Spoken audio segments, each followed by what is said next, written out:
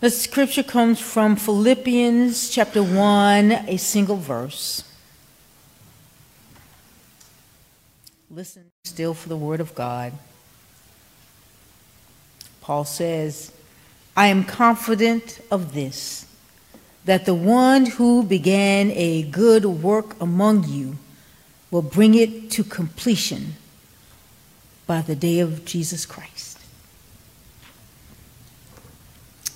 Let us pray. Oh, gracious and all-wise God, oh God, we have gathered again, Lord God, by your grace and your mercy. We know that it was not an alarm clock that woke us up this morning, but your hand of mercy, oh God. And we thank you. We thank you for the mind to come to worship. We thank you for the willingness to turn the computer or the phone on so that we might watch online. And we thank you, God, for the grace that goes before so that others will watch us on delay. We pray, oh God, whenever we watch, however we watch, Lord God, that we really hear a word. Help me to preach and your people to deeply hear. May it resonate in their hearts. May the word convict and challenge, oh God. May it lead and direct so that we might not just be hearers of your word, but doers thereof. That we might go out into the world so that your name might be praised, your Son glorified, and your kingdom on earth advanced.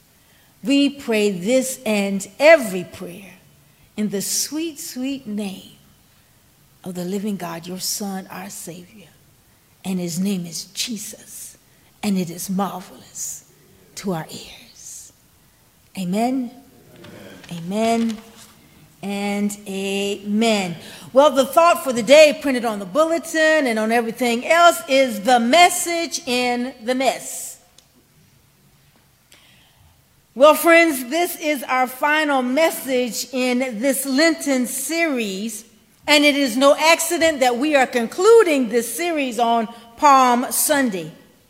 We began this series by acknowledging the truth of all of our lives is that we, our relationships, our behaviors, our thinking, our motivation, and our living are a mess. And some of us can truly claim the mantle of being a hot mess.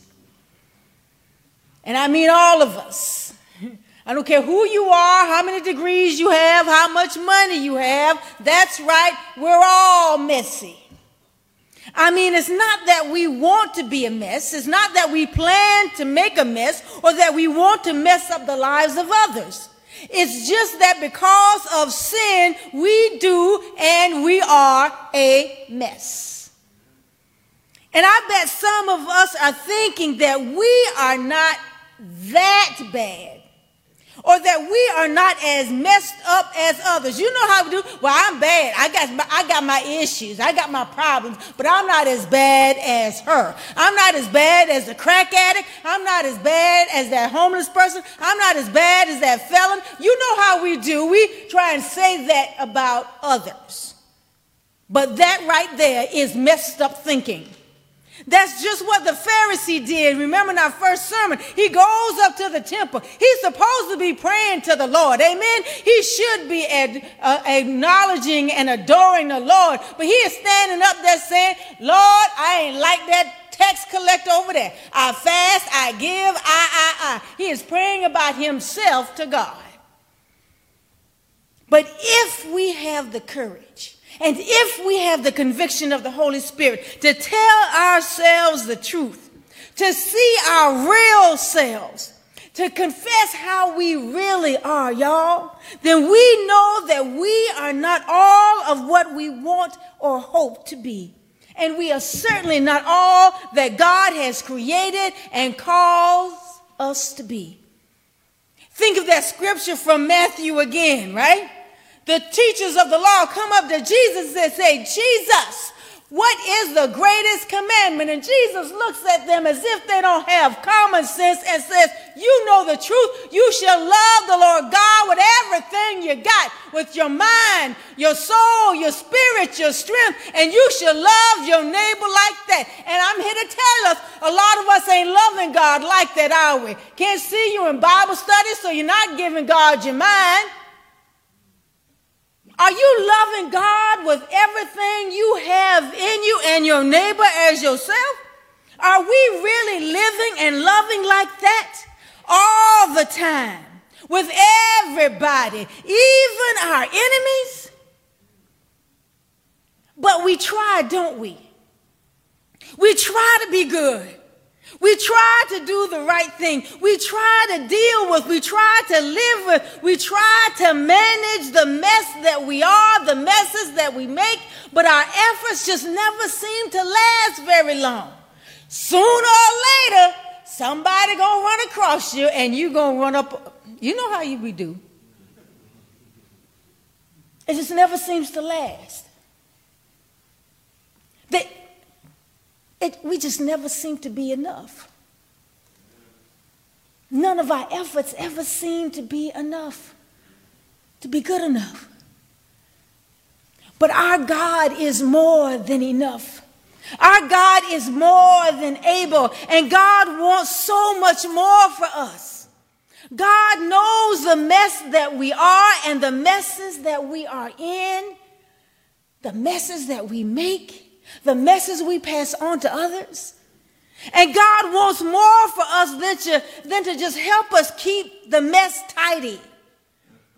God wants more for us than to have less mess, to tidy up or to cover up our messes, to keep our messes at bay. You see, God wants to redeem us from the mess. God wants to redeem us from our old life, and we know what our old life is like. One day we're good, one day we're not. One day we up, one day we down. One day we got a positive good word, another day we mad at the world. You know how we do. One minute we smiling at you, the next minute we telling you everything about you and what we don't like. One minute we have peace, the next minute we're trying to give you a piece of our mind. You know how we live. How we tell little lies. You know, what's a little lie? A white lie.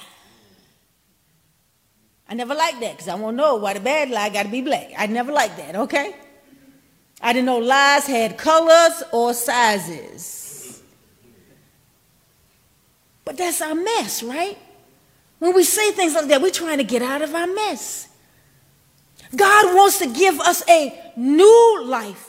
It is God's desire that we have nothing short of a transformed life, abundant life, a life where we are so formed in the love of Christ that sin no longer has the power to bring its mess to our doors, and we are able to respond to all situations, all circumstances, all people in the same way as Christ. That is the life that God wants us to live. And y'all, in order to live this new life, we have got to stop messing around in our old lives. We have got to stop limping between two opinions. We got to make up our minds. Either we're going to follow Christ or we're not. And we have got to stop being okay with the mess. You know how people say, well, that's just the way I am. Years ago, there was a little conflict with a member at one of my previous appointments, and you know, when somebody called you a demon, that's serious. Like, really? And I laughed, okay, because I'm thinking if you calling me a demon, I might be doing all right, okay, because you obviously ain't seen a mirror lately. And so one of the people came to my office and said, well, you know, because this person was rude. Not just to me. Their kind of behavior, you know, you're like, you a Christian? It was so bad one time that a clergy colleague called and said that this member had been at a community event and was like, girl, you might not want to let people know he go to your church. That's yes. And this lady says, well, that's just the way he is. I looked at her and I said, okay, but is that the way God wants him to be? And she had a shocked look. Because no, God don't want you to be giving everybody a piece of your mind. God don't want you to always act like you know everything. God don't want you to always talk down to people. God don't want that. That is not what God says. You should love the Lord God with everything you got, and you love your neighbor as yourself. And if you're going to love other people, you don't need to get other people told. That ain't your job. God did not create you to get somebody told.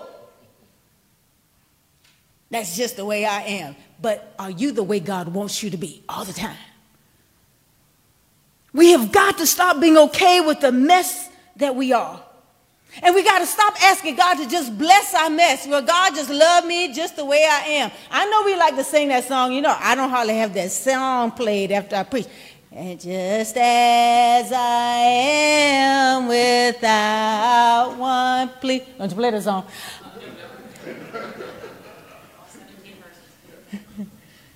God wants you to not just be just as you are. Yes, you need to have a plea and a prayer, but it needs to be the prayer, the Lord, help me. Lord, save me from me. And we've got to stop thinking that we can change on our own. How many people, go on a diet, right? They lose a lot of weight. Okay. And then little bit by little bit by little bit, and then a lot, they put it all back on.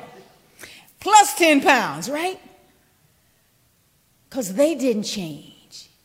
You can't change one thing and expect total transformation. You got to change it all. And that's the change that's hard. In order to live this life that God wants to live in and through us, we must undergo spiritual rebirth. It is what Jesus told Nicodemus. Nicodemus, you cannot live the life in the spirit in the flesh. You must be born again. You must be born again by water and the spirit. It's got to be a total redirection of your life. And to do this, we must make our whole selves available to the grace and love of God. All of us. All of us. All of us. Our minds, our hearts, our mouths, everything.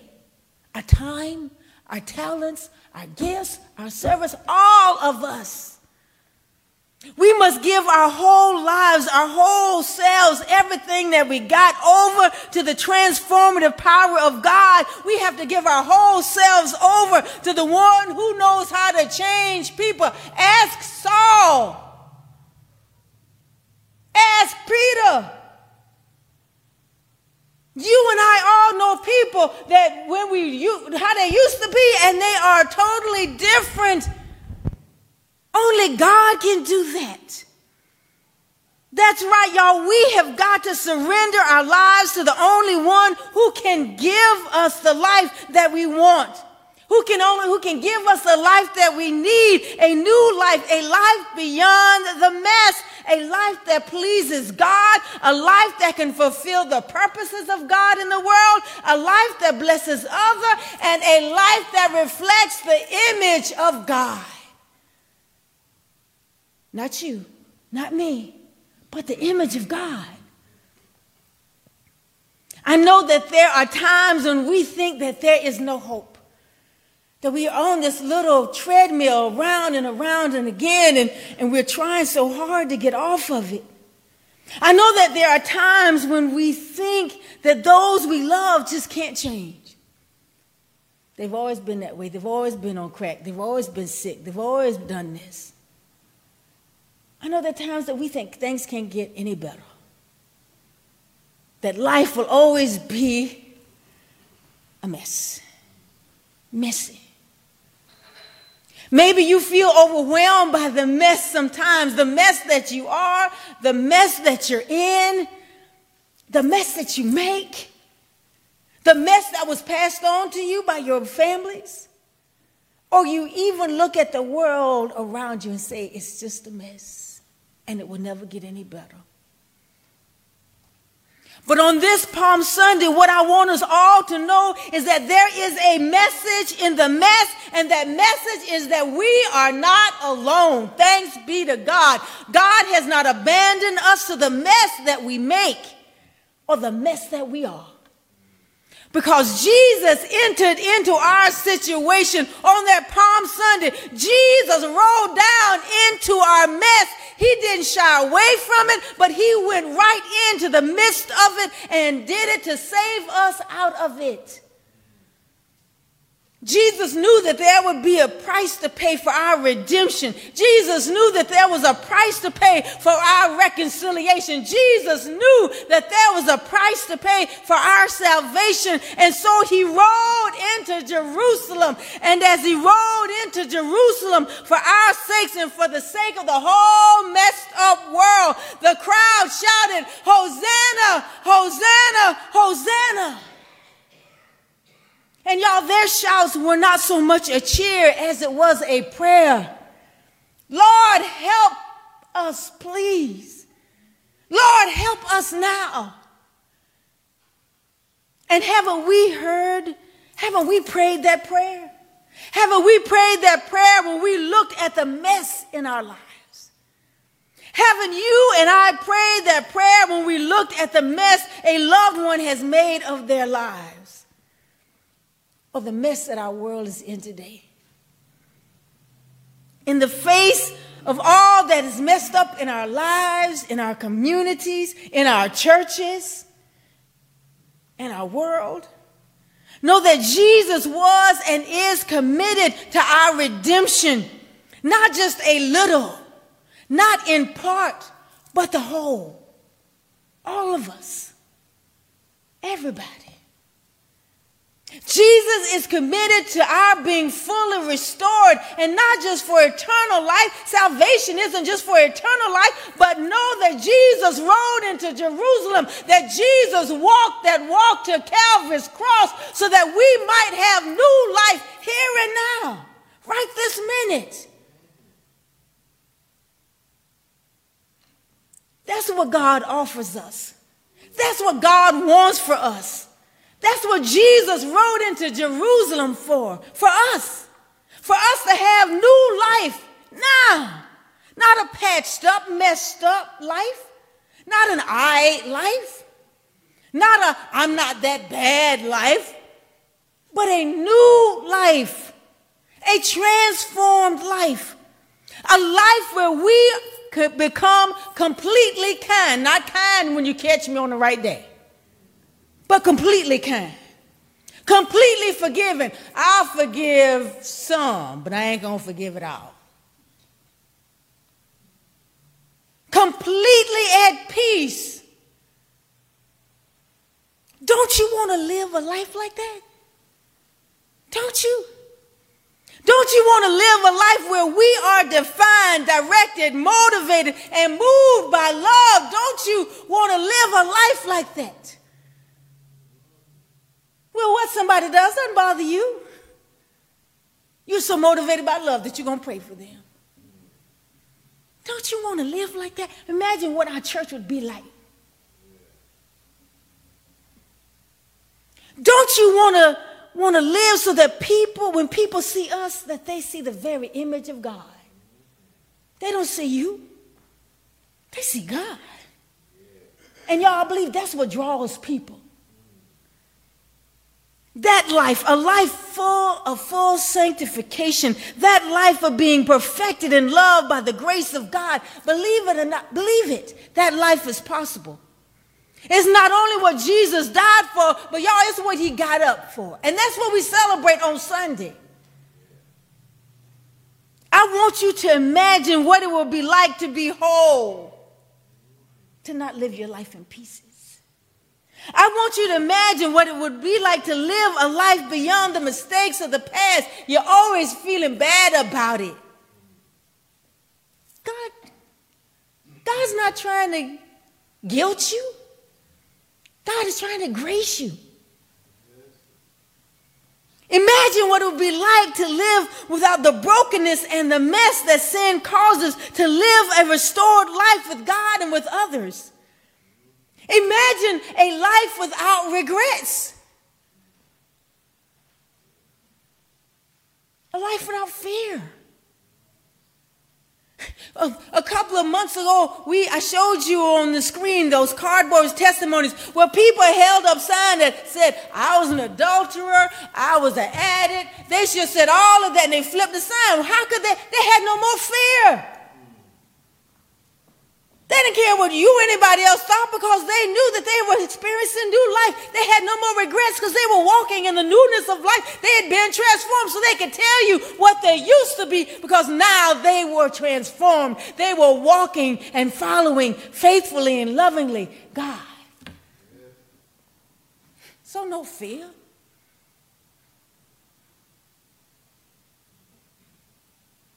Years ago at my home church, I forgot what the service was, but it was like a testimony time, and Dolores Frazier couldn't wait to get up and testify and talk about what the Lord has done. Dolores talked about it. Man, I got up and I said, let me tell you about how I struggled with this. I'm just like, thanks be to God. And then you could see that there were people who wanted, but they were so concerned about what everybody else thought about them. They've been perpetrating so long, like they had it together. But here's the kicker. We all knew they didn't have it together. You think your stuff that's hidden, it's really not. Imagine a life of blessed assurance. A life where, in spite of our circumstances, we trust in God's love for us and believe in God's future. Even if my eyes can't see it, I can trust in the heart of God. When I can't see God's hand, I trust God's heart. That's what's possible, y'all. That's what God wants for all of us, not just some of us. And that's what Jesus' ride into Jerusalem on Palm Sunday. That's what he walked to his passion on that Thursday night, Good Friday. That's what that ride made possible. I know some of us might be thinking that this is an impossible dream, but others have lived that life and made a world of difference. Haven't you ever wondered how Martin Luther King could stand up and say, I may not get there with you, but it's all right, because I have seen. Because he'd been walking, growing, and he didn't start out like that. You read his stuff, he'll tell you. When he would have to call Mahalia Jackson and say, Mahalia, just sing to me, just sing to me. Let the sanctifying grace of God to love people go spit on you. I got to admit, that's some love right there. But to love people to that extent means that you got to love God. There are people, he can say, I'm at peace. Yeah, I want long life, but it's all right because I'm trusting in God. Full sanctification, that's right. I know you look at Mother Teresa, you look at and you say, those are special people.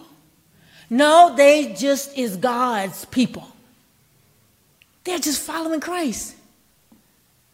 They're just living and loving the way that Jesus, and no, transformation, learning to love like that is a process. You just don't come out fully whole.